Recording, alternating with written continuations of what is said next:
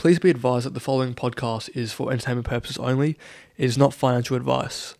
Please also do your own research before investing in stocks, crypto, and property. Are we recording now? Yeah, so now I'm like you, right? Oh, by the way, are you cutting this out or What? this introduction? No, we'll kind of just blend in. So, welcome to the new potty, episode 4, with Kesh Sureshan. Thanks for having me, mate. Appreciate it. Yeah, he's a Scotch College alumni, so it was kind of tough to get him on, but here he is. Good times. Feel so old. Levers 06 represent.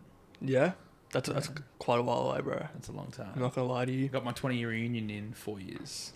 That's crazy. That's intense. Because 20 years is how old I am. So That's you've been away from school for longer than I've been alive. Oh, it's nuts. It's nuts. And everyone, I went to my 10-year reunion. Everyone's too busy getting really loose. It's just the guys. No partners invited.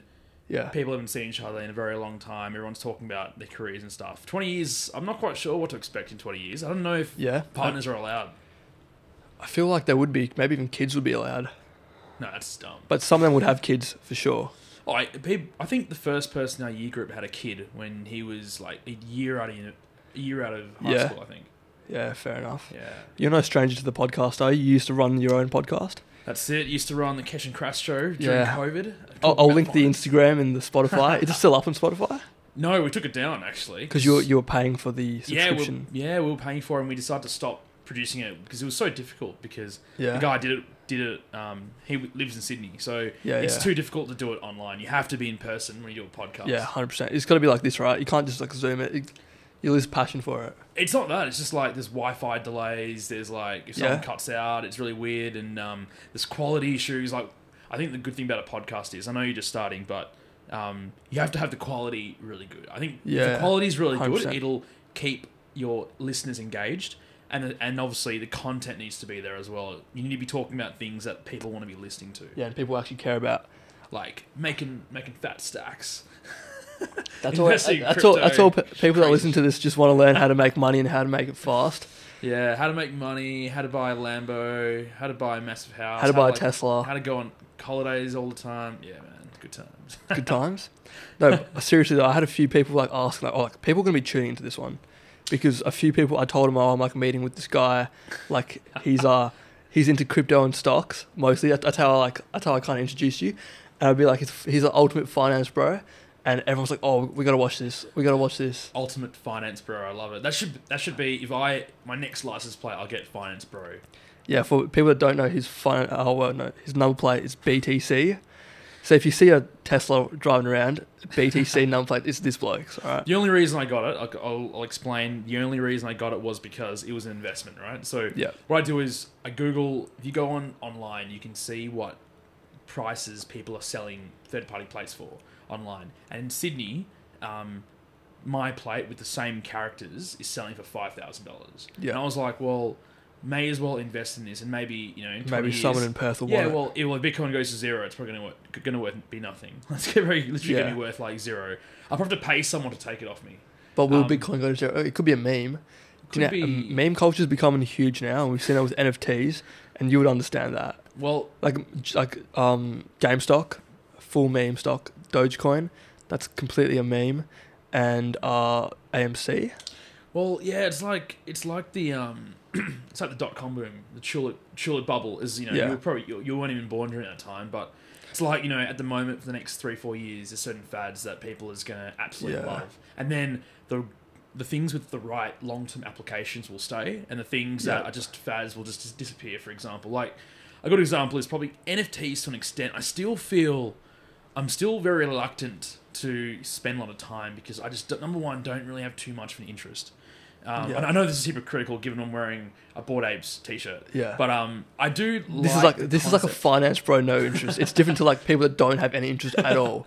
He has some interest. I think it's interesting to think about the concept of NFTs. And for those who don't know, NFTs is basically buying digital, non-fungible artwork. So artwork, for example... It doesn't have to be artwork, though. It could be anything. Yeah. It's just anything that can't be copied, essentially.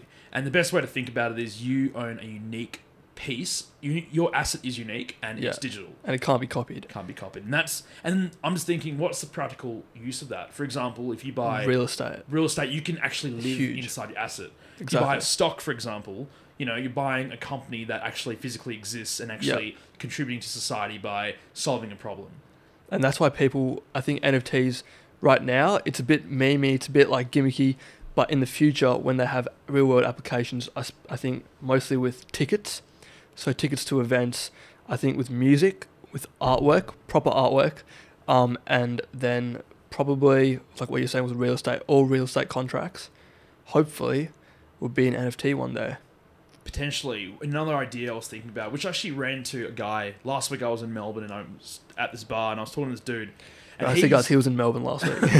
It's nice to be flying on a side note. This guy was saying he follows Melbourne artists, like street artists, and he takes photos of their street artwork and he mints those and he NFTs those. Yeah. Which is a pretty interesting idea, right? And then is he paying those street artists a cut? He might get a share. I didn't ask him his structure, but it makes sense, right? Because street artwork is free, or the government or that local council might pay you to do a skate park or whatever. And that's the power of NFTs. Like the street artists, they get foot traffic, but online, no one knows who they are, and then NFTs just kind of open up a whole world for them. But what are you going to do with it? Like, are you actually going to like put it around your neck, like get like a digital, like an iPhone? People do that. People do that. It's not an iPhone. It's like the thing from Apple Watch, and it hangs around them. Like, take a screenshot and put it around your neck. Like, are you really going to do that? Like, probably not. Yeah, exactly. It's kind of dumb. Well, people are using it for their Twitter. I don't know if you've seen that, profile photos. So if you have an NFT and you own the NFT, you prove it to Twitter by linking your MetaMask. So for people that don't know, MetaMask is, how would you describe it? It's a wallet. It's a decentralized wallet that stays in your Chrome browser, or any internet browser. Yes. Right, and so basically you can hold crypto in there, you can hold NFTs in there. Now people link their MetaMask account, which isn't controlled by any corporation or anything. It's just an account. It's amazing, like all these decentralized items that aren't governed by third parties. Yeah, it's amazing, unbelievable. So basically, they have these accounts, and they link it to their Twitter, and then they link the NFT of their choice to be their profile picture. And that's pretty good. The way they verify that it's yours is instead of it being a circle, it becomes a hexagon. So if you ever go on Twitter and you see a hexagon shaped profile photo, that means that person has that NFT and owns it, and you know that for a fact. I don't know that. It's like the blue tick on Instagram. Yeah, it's like a blue tick. So you can still have a blue tick on Twitter, but to verify your NFT... I've always wondered what the process is to get a blue tick. Yeah, so we're talking about that last potty at the very end. Basically, you actually get scouted to get a blue tick on Instagram, but you can also apply for it. So it's like... but you need to be a public figure. A public figure. And how do you quantify that? How do you quantify that? That's like you in like a couple of years, right? Public figure. Yeah, we pray. We hope.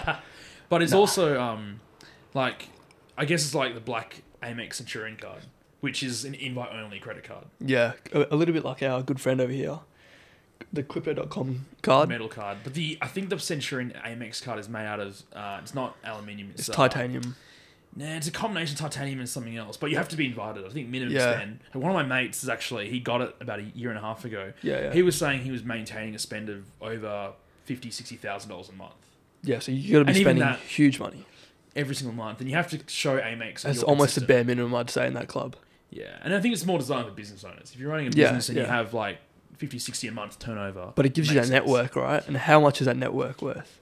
Well, I mean, I wouldn't say network. You're probably not going to you're probably going to meet anyone through it, but you probably will get invited to like exclusive Amex events if you have that Centurion card, which is pretty cool. I mean, it is a flex. It's like a finance flex, right? Yeah, pretty much. Just like how these Crypto.com cards are flex, they're metal cards.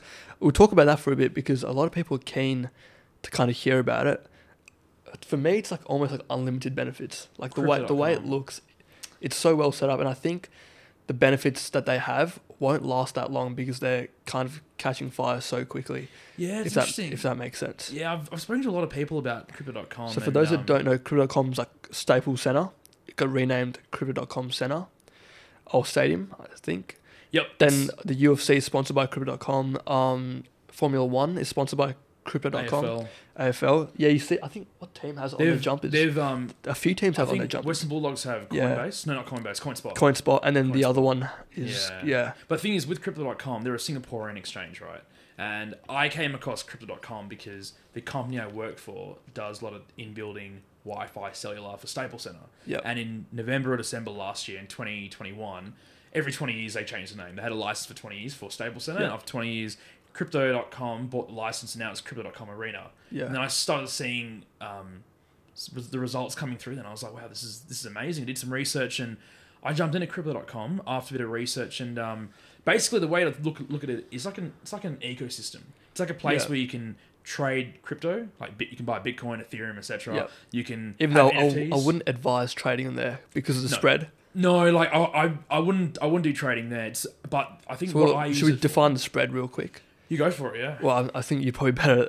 I think the spread, just learn what the spread basically kind of means. What Milhan is alluding to. Yeah, it's more like you want to buy and sell crypto on a platform that has the best rates. Yep. So you want to compare that to say Coinbase, which is really expensive. Yep. Coinbase has so many fees. Are we allowed to swear on this? Yeah. Not let's swear. Yeah. Not really much of a swearer, but oh yeah, okay. fuck a lot of fees on Coinbase. I think the best one I've used, I think BTC Markets and CoinSpot was good, but CoinSpot now, I just feel the fees on CoinSpot. To be honest, I haven't even looked at CoinSpot for the last 3 years. Well, I've looked at it in the last 6 months because at school we kind of had like a crypto group, like a little cheeky group chat. All the boys who are on it would know who they are, and they just kind of talk shit about crypto, cheeky investing. Yeah, cheeky investing 101. So pretty much, BTC Markets, really good fees, low spread. Problem is not many assets. So you want to buy a Bitcoin, you want to buy Ethereum, you want to buy a Ripple. That's pretty much all you can buy. Yep. CoinSpot, you got access to I think almost 200, maybe even 300 coins. A lot of shit. The spread is terrible. Massive spread, huge spread. Pretty much, the buy and I think it's like a 6% spread. So you buy, so very hypothetical here. You buy one Ethereum, let's just say for $3,000 right now. 2 seconds after you buy it, you want to sell your whole Ethereum. You can only sell it for about $2,600. Yeah. So instantly you've lost $400, right? Now that $400 you have to earn before you even start making money. Profit, excluding the fees. Exactly, right? So pretty much you need to make $400 of profit off one investment before you even make your own profit. Yeah, I think that's the problem. So it's pretty good for getting access to small coins, buying them, holding them for a while. And in the first potty we talked about putting $10 into 1,000 coins, which we think...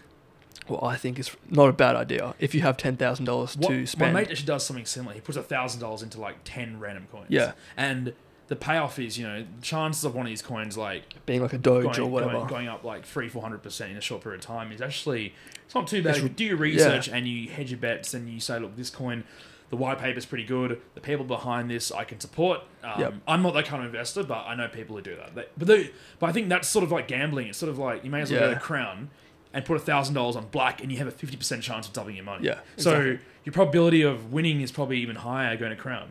Would you agree with that? Yeah. Like, you can double your money 50% if you go to Crown. Where here, put $1,000 over like 10 different assets. And the chance of one doubling is, I wouldn't say 50%. I would say it's a lot less than 50%. A big problem with this, though, is like, you go to Crown, you're seen as like, like you're a gambling addict. You go on CoinSpot and you buy like 10 coins for $1,000. You're seen as like, this bloke, he knows about crypto. Like, look at this guy. We should talk to him. Well, speaking about Crown and gambling, I'll give you guys, the listeners, a bit of a hack, right? Which I've been trialing on Crypto.com. Okay. So Crypto.com, you can buy, you can sell, you can do NFT business, and you then can stake. Well, we'll talk about. You want to talk about staking now? We'll quickly run in through staking. Okay. Staking essentially is you give custodial rights of your coins to the platform. Yeah. And essentially what they do is they lend out your coins at a very high percentage and they give you a percentage of that return, like a deposit, like a bank. So the highest available is 10%. So if you stake USDT, which is Tether, you can actually put like as much money as you want in there, and in 3 months, in 3 month terms, you get 10%. Correct. And then in 1 month, you get about, I think it's 6%. And then 2 months is 8%. Yeah, and there's all different, and then there's flexible where you can take it out whenever you want.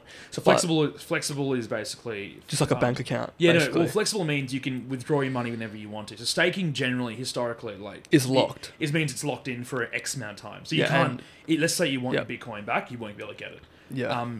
Crypto allows 3 options. So 1 month, which is it's locked in. It's pretty good. 1 month, but the returns are like not as good. It's not as good. If you get slightly better returns at 2 months, and then the best returns at 3 months. But there is an option where you can go flexible, which is the lowest returns, but it's still higher than putting your money in a bank. Right? No one's earning any money in banks. Like a few cents. 1%. It's not a thing. Fuck all. Yeah.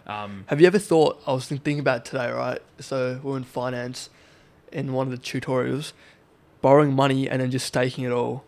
You could if you're borrowing money less than the staking percentage, which obviously you're going to be able to do that because it's 10% right now. It makes sense. Like for example, like if you took out a building loan, for example, is that the endless money hack?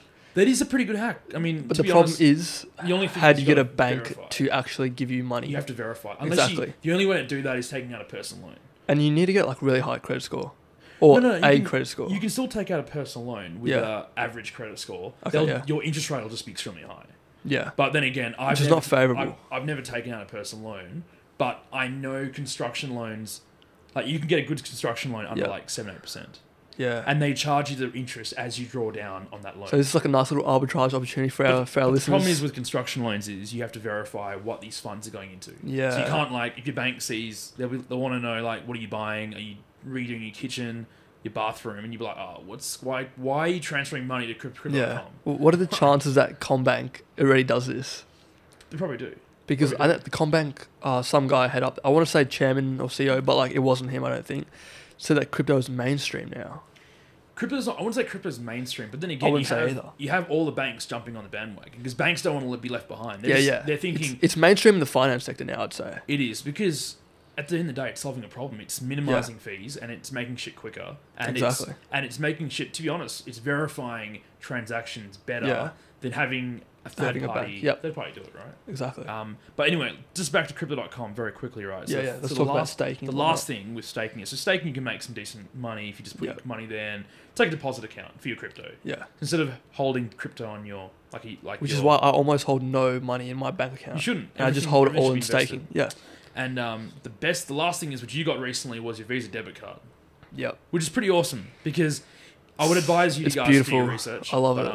Everything you basically top it up. Oh yeah, we probably should have done that at the start. Do your own research, and this is not financial advice, but we probably should. We always do a disclaimer on our podcast just to make sure because I'll put it in this morning. Dummies listen to podcasts thinking that they're going to tell me how to get rich. And they'll literally follow exactly what you say to do stuff, and then they'll be like, "Oh, I don't know what's going on. This bloke Kesh. Why I lose my money?"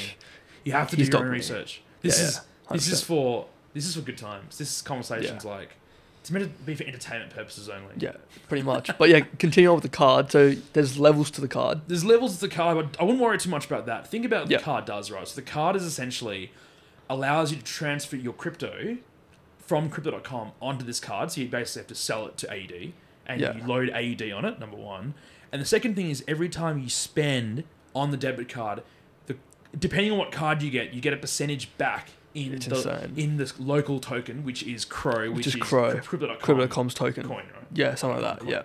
Yeah. Which is pretty good, considering that, say you have a $100 purchase, you'll get $2 back in Crow, which you can sell to Australian dollars straight away. Anyone who's met me in the last 2 weeks, I've been showing them the cards since it came. It's pretty epic. So it's a metal card.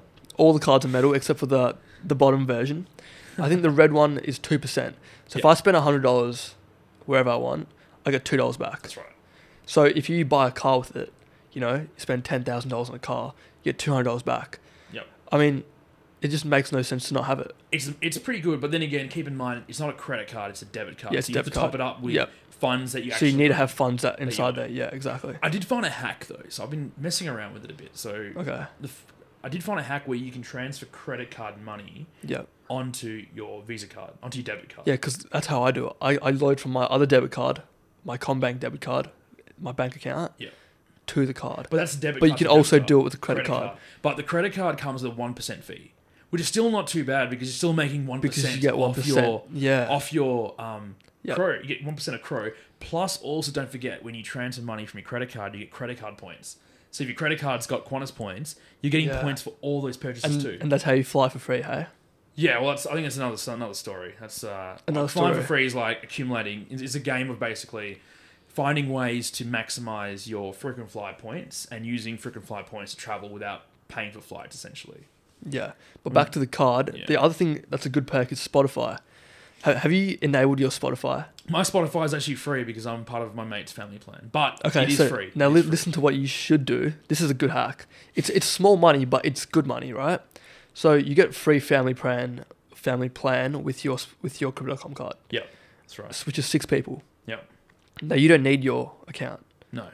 So you have 6 open Spotify accounts that you get for free. And you charge 6 people to use your account. So you charge 6 of your mates. You charge them below what Spotify is. So Spotify for one person is $12.99. Let's say you charge them $10, right? $10 a month, right? And your mates will be happy because they're getting a deal, and you're doing well as well. So you're making $60 a month. So you make $720 a year just from having a Crypto.com card. That's true. Which also pays off your initial stake, which is $500. Yeah, but your stake always belongs to you. You don't actually. But if you take your stake out, you lose the benefits. To be honest, that's an interesting thing because has your 6-month period come up yet? My 6, no, it's not over yet. No, it's not. But so the way it works is 6 months you get it out and you can still use the card. I'm pretty certain that's the case. Well, but if you go onto their website, there's like a toggle button, right? So you press non-staking benefits. So if you're not staking the money anymore, you don't get the Spotify and all that kind of shit. Which really makes me think the Obsidian owners, right? Which is like $500,000, right? $500,000. You get 8% back, which is insane. Pretty insane. But you got to have the money. You got to have the money to put in. But $500,000 for like if you're a high net worth individual, $500,000 is not that much. Oh yeah, no, for like people up there in society, 100%, it's not that much money. It's not that much, and I think 8% is a massitive like. And if they're doing your credit card hack with 8%, imagine that's ridiculous. But even like one of my mates, I won't mention his name. I was talking to him about Crypto.com. He was really interested in this. He's planning to spend. He's got a business, and he's planning to put all his business expenses through Crypto.com and basically save 2%. So I'm assuming $50,000 stake one then. Probably. I'm not quite sure what card he got, but the thing is, think about it this way: from a business owner, even saving 2% on your margin is still so a fuckload. much money. Like 2%, people would kill for a 2% margin. Like your gross margin is basically already up 2%. That's amazing. Think about the extra money. Hedge funds only make an average of like what 10% a year, or 12% a year. Well, and the ASX, the good hedge funds which have consistent returns. The ASX makes what, like 8%, 9% on a good year average. Right. Well, if you look at average over the last 100. Now you're making 8% free. Yeah, doing fucking nothing. Yeah. It's amazing. That but then again, $500,000. Not everyone has. $500,000 not everyone has that. Stake. But 2% is pretty good. 2% is amazing. I'm really happy with content that. with 2%. I'm like, yeah. My bottom line increases by 2%. But the thing is though, imagine staking like imagine if you have a lot of money and you just put it into your staking account, it's 10% annualized gains. Oh, that'd 3-month terms. Well, that's the thing. I think with Crypto.com, I think as long as people are borrowing money and paying excessive rates for it, because if you want to borrow crypto, you'll be paying 10% plus, right? I've never borrowed crypto before, but because people borrow crypto. See, that's why my dad was hell sketchy. He was like, "Oh, well, if they're giving you 10%, how much are they charging other people?" And it must be like if you're like more than 10%. Oh, it has to be more than 10%. Yeah, I pass some water quickly. Thank you. Shit. Perfect. Yeah, but the thing is, I think with the staking though, like people borrow money so they can put their money into their account, saying I've got this collateral to take on massive positions. And if they, you got people, I'm not that kind of guy. I can't do that. It's way too risky for my risk profile. Yep. But people would borrow Bitcoin or Ethereum or whatever, put it on their account and say, look, I'm putting this much up front. Give me 10x leverage. It's only for leverage. Like that's the reason you would borrow that, because But I heard today 40%. That the ATOs stopped leverage trading for crypto in Australia. Yeah, ATOs, to be honest, man, like ATOs getting we did a podcast on this a couple of years ago. ATOs getting heavy. Fucking smart about tracking down people who are not disclosing their shit. So they're getting good at doing their job, pretty much. We just hate their job. Not the ATO. ATO hire these consultants. Yeah. These like hardcore tech consultants to do all this work. They're pretty much quant finance bros who. Well, what they do is they hate us. They look at exchanges. They get all the Australian exchanges. All the Australian exchanges hand them all their clients, and they cross-reference everything from the client list to what you provide, which is really uncrypto-like. Yeah, right. The whole point of crypto is to be untraceable, and hence decentralized is probably the way to go in the future. Well, yes, it's untraceable in terms of transaction. Yeah. But the exchange will say, how much money have you put in? How much money have you taken out? That's the equation. No one cares about the coins and shit. It's more about what capital have you put in? What capital have you sold and got out? And where? How do we calculate the capital gains? That's number one. But number two is, though, the thing is, after they've cross-referenced, if there's discrepancies, then you'll get a letter in the mail saying, Milhan, please explain. Yeah. Why haven't you disclosed $100,000? So there's a new thing with, you know how people giving their kids money in trust, now they want to see it in the kid's actual bank account. Correct, because do you know why? Well, I mean, you can explain this more. My dad came home and was like, what is this? Well, I think it's a combination of people trying to avoid tax. I'm pretty sure every like finance firm in the whole of Australia was just like melting down for that day. Well, that's the problem though, because everyone's got trusts, and what do you do with trust? Like, if those don't like, trusts are vehicles that people use to distribute income to minimize tax. It's basically a tax planning. Like, I wouldn't call it tax avoidance. Because it's legal. It's fully legal. Yeah. It's fully legal. You're just being smart about your tax, right? Yeah. And if you give, let's just say, as soon as you hit 18, you're allowed to work, but you might not be working at 18. So let's just say you're making $0. Yeah. The tax-free threshold, I think it's like 18,200. Yeah, something like that. Yep. It's if you have a family trust, you'd want to distribute 18,200 to your kid, so you pay $0 on that. Exactly. It may as well go to you than go to somebody else who's already earning an income above 60,000, paying say 26 cents or whatever. Yeah, exactly. So it's a smart way, and people are doing it, and it's completely legal. Yeah. But now they want to see that 18,200 go to your kids properly. They want to see it go to their bank account. Yeah, which is fine. You just go to the bank account and then you get it out some other way. Like but then they also want to see why is an 18-year-old spending $10,000 on whatever they end up using that money for to get it out. Yeah, look, I don't think that's too much of an issue. I think ATO are just a bit more concerned. They're more concerned about really high net worth individuals and families using these like small vehicles, like these completely legal vehicles to avoid paying a high amount of tax. Very low. Yeah. The problem is like the smaller man doesn't also get affected, which is just unlucky. That's the problem. The best way to avoid tax is you got to do it through a business. Yep. Got to watch through a business. That is the smartest way. Like, you've got to have an ABN and you just expense all your shit through that. Like, that is the smartest way. Trust, have a company. You can do some pretty funky stuff with companies. This guy. Yeah, because tax in Australia is fine. Like, I understand, like, we live in a lovely society. We, like, have nice roads. We have nice things. Pretty much, right? The problem with tax for me is the capital gains tax. Because I believe that shouldn't be a tax. Because, firstly, let's say I make $100,000 this year, right? Then I got taxed, or whatever it is. Let's say I got taxed $80,000. I have $70,000 in my bank account. Let's say I put all that 70 grand into stocks or property or whatever, and then I sell it. I'm getting taxed again.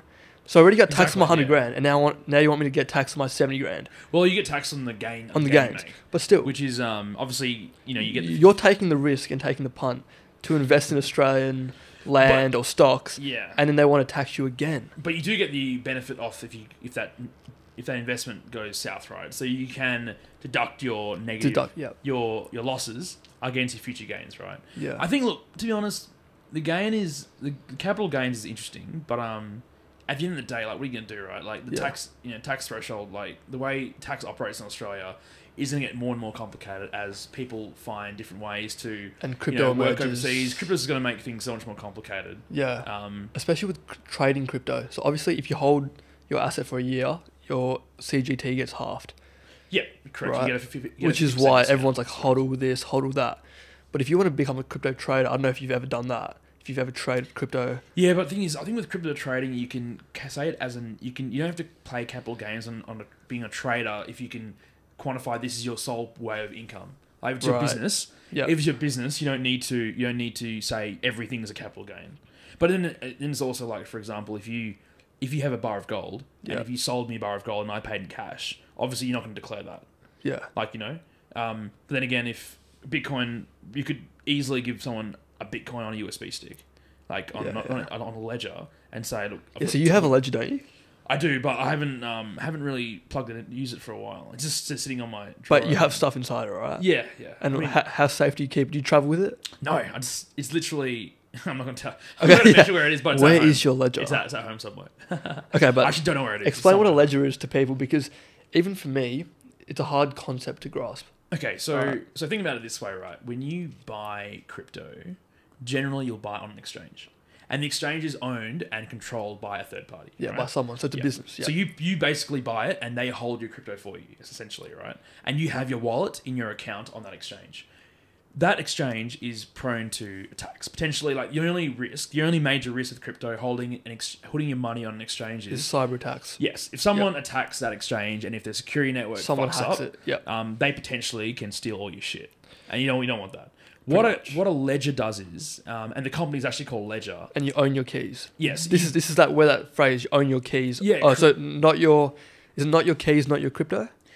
That's the phrase, right? I don't know. I've never heard that phrase Pretty before. sure. Yeah. It's basically your own wallet, but it's called a cold storage, which basically means you basically transfer your coins or your Ethereum or whatever from this third party platform into a USB platform, which is like a ledger, which you plug in through a USB item through your laptop. You control it through your laptop, and then it's basically stored on this USB, and it has I think it's 18 words that you need to recite to open it. Yeah, so that's called a seed phrase. Exactly, and seed phrase. You're all around. And if you forget your seed phrase, you're done. Well, if you forget your seed phrase, there are other ways, but then again, once you've unplugged it from your laptop, the physical way to steal your shit, they'll have to get access to number one, your ledger, and they'll need your seed phrase. Yeah, those two are the only ways to get it, and obviously that's the best security for your crypto, I reckon. So when you hear someone on the news say, "Oh, a man in 2014 lost all his Bitcoin because he lost his USB," this is kind of what it is. But back in the day, people were getting their seeds, and there was no way to get it back. Yeah, I think back in the day, the way it worked is if you won Bitcoin through playing a game or something, you got it kept on your hard drive or something. There was no wallet. Yeah, I think it was there was no physical. It was kept on the game or something. The game you were playing would have stored it for you, and then obviously the computer goes out of date. What do you do? You throw your laptop under your bed, you forget about it, burns out or whatever. Yeah. And they realized, shit, I had 500 Bitcoin on it. How much do you think Bitcoin will take over market cap of total crypto It's a compared to other emerging cryptos? Like we've seen Ethereum with a massive use case, but also Luna and Ripple and all these other. It's a good question. I lower base have coins. no idea, but I think as more and more people take crypto on and it has more of an application, like for example with NFTs, for example, they're on the Ethereum blockchain, right? Yep. Which I think that they're going to move. Yeah, I mean, in my opinion, because it's slow and it's costly, and Ethereum's a great token. Like I mostly hold Ethereum, and I'd say so do you, but no, definitely not. I think it's hard to set the price, but I think as long as there's an application, people view Bitcoin as an inflationary as digital hedge. Gold. Yeah, like digital gold. That's a great example. I think it won't. I still believe the price is going to move in 4-year cycles. I think we're in the end of the cycle at the moment, but I think I'm still. If you look at the trends since 2011, 2012, I think we're gonna detach from the cycle narrative. You reckon it's going to follow stocks? Eventually, I think it's already detached, in my opinion, because it's too much has happened now with all these external crises in Russia. But keep and in whatnot. mind, Bitcoin, the vast majority of Bitcoin, I'm talking more than 85% is owned by less than 100 people. Probably not 100 people. Maybe it's probably a lot more than that. It's probably a very small the vast having an asset that is majorly owned by a very small group is not good. But I think your stats well off there. It's probably not 100. It's probably because we know Satoshi Nakamoto owns about what? It's 50 out of the 21 million, $50 billion worth. Out of the 21 million coins. No, out of 21 million coins, I think he owns 1 million coins. I'm pretty sure. Yeah, but no one knows. No one's seen him. He's is it a guy? Is it a group? Or is it? He could be Elon Musk. Everyone's saying that. It could be his alias. His Counter-Strike alias. I think the person that they said that was most likely to be Satoshi passed away. The guy that everyone thought it was. And you know how they have like a photo of Satoshi? Like there's like this Japanese guy that his name is actually Satoshi Nakamoto. He lives in Japan, in Tokyo. Yeah, Probably, but it's not him. But it's just by luck that He's his got the name same happens to be that. Yeah, look, I mean that's the thing. Like I think you can see the wild swings in Bitcoin, and I think eventually the swings are gonna get smaller and smaller as people adapt it, like adopt it, and then eventually just like a just normal stocks. stock, like a normal stock, for example. Like now people trade it a lot, and the problem is with these assets, right? It's so incredibly hard to value.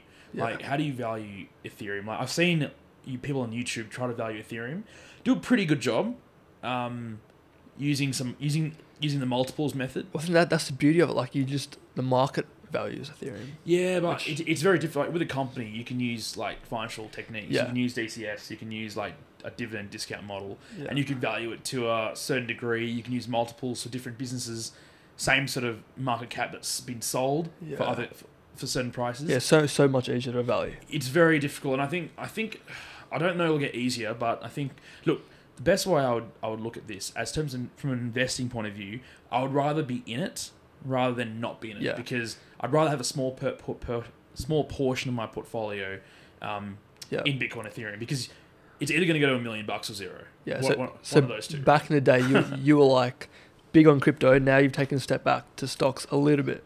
Yeah. So back in the day, when in like 2017, I used to trade quite regularly. Yeah. And like a lot of shit, like a lot of money was going to my account. But the problem is, you'd wake up and like every morning and you'd be like sweating bullets. Yeah. And the first thing you do is check your phone. And I can't. And that's the first thing I do. I've got like the Ethereum price right here. Yeah. Like, See, people can see. Like, I can't do that. Yeah. That's just intense. Like I check the prices maybe once. I'm not a trader. I'm pretty much just an investor. Yeah. Which is, I think, it's like probably the best way to be. You should long term investing. Long term investing. Long term goals. Like one of the OG Mr. Warren Buffett is not time in the market. It's time in the market that matters. Yeah.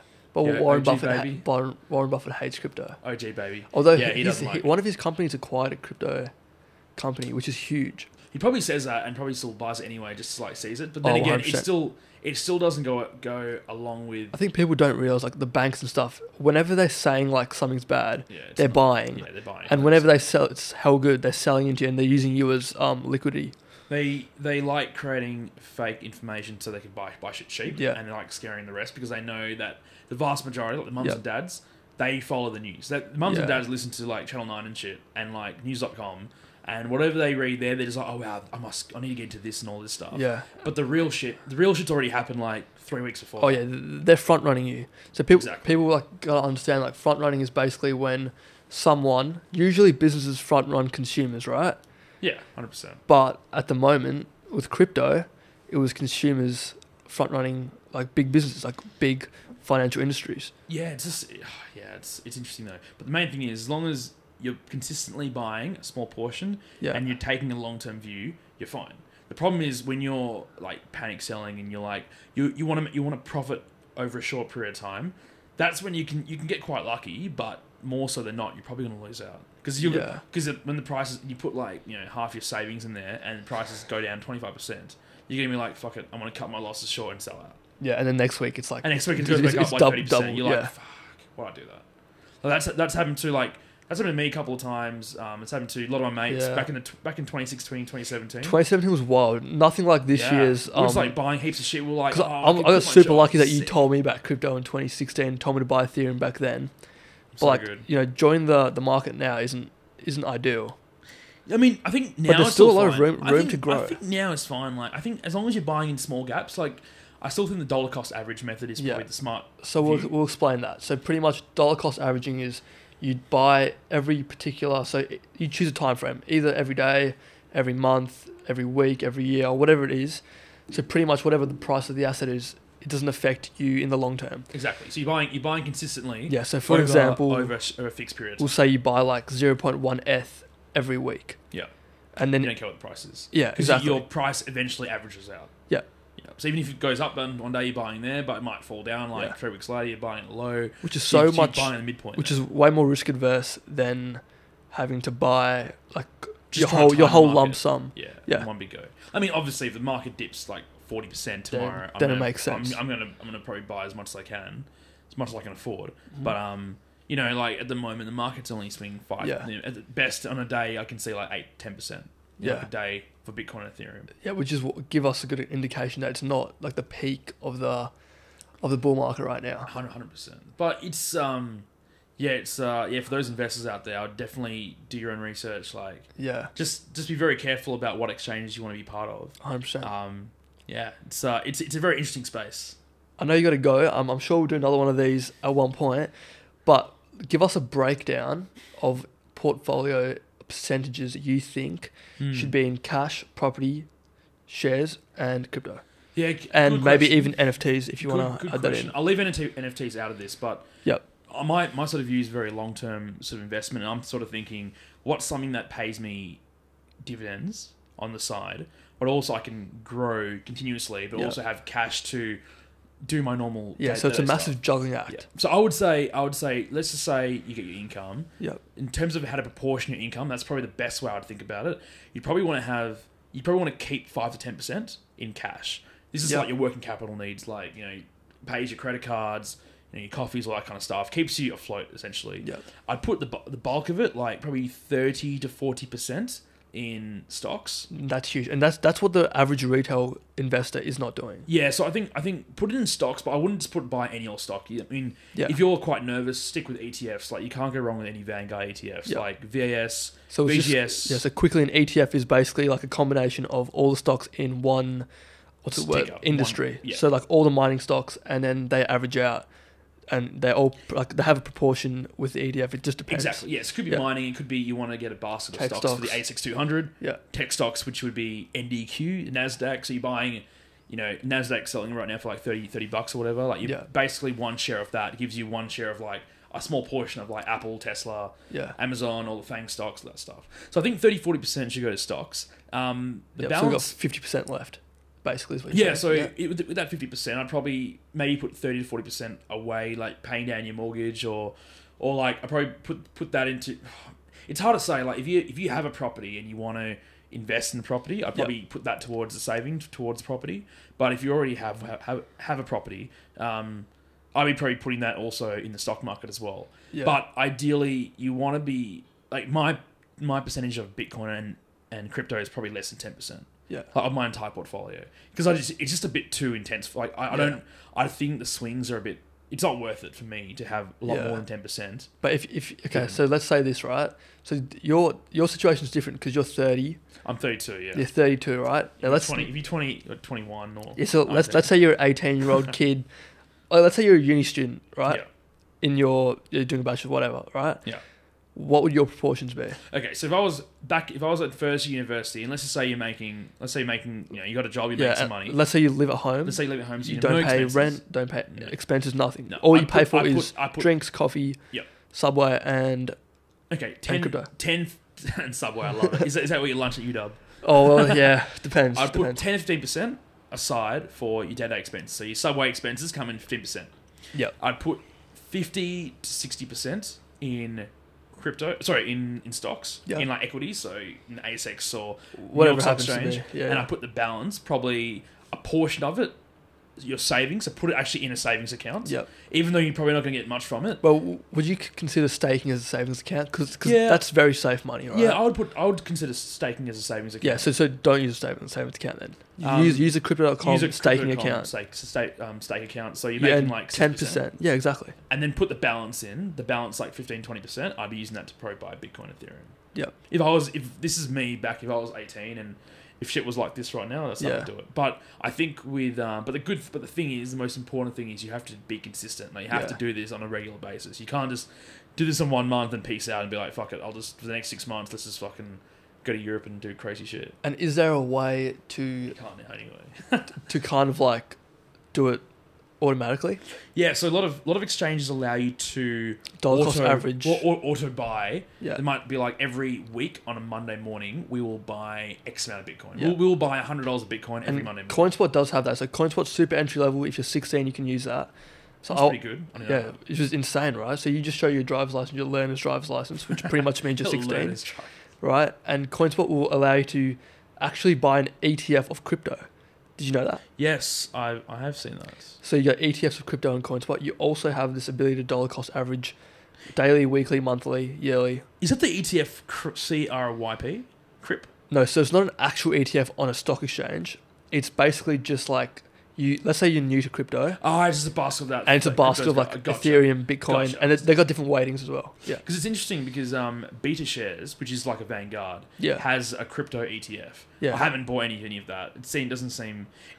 That crypto ETF basically has companies like Coinbase and shit that use crypto or are, the fundamentals are crypto, but they're all listed companies. Like, so the problem I have with the crypto ETF is kind of like, why wouldn't you just buy crypto?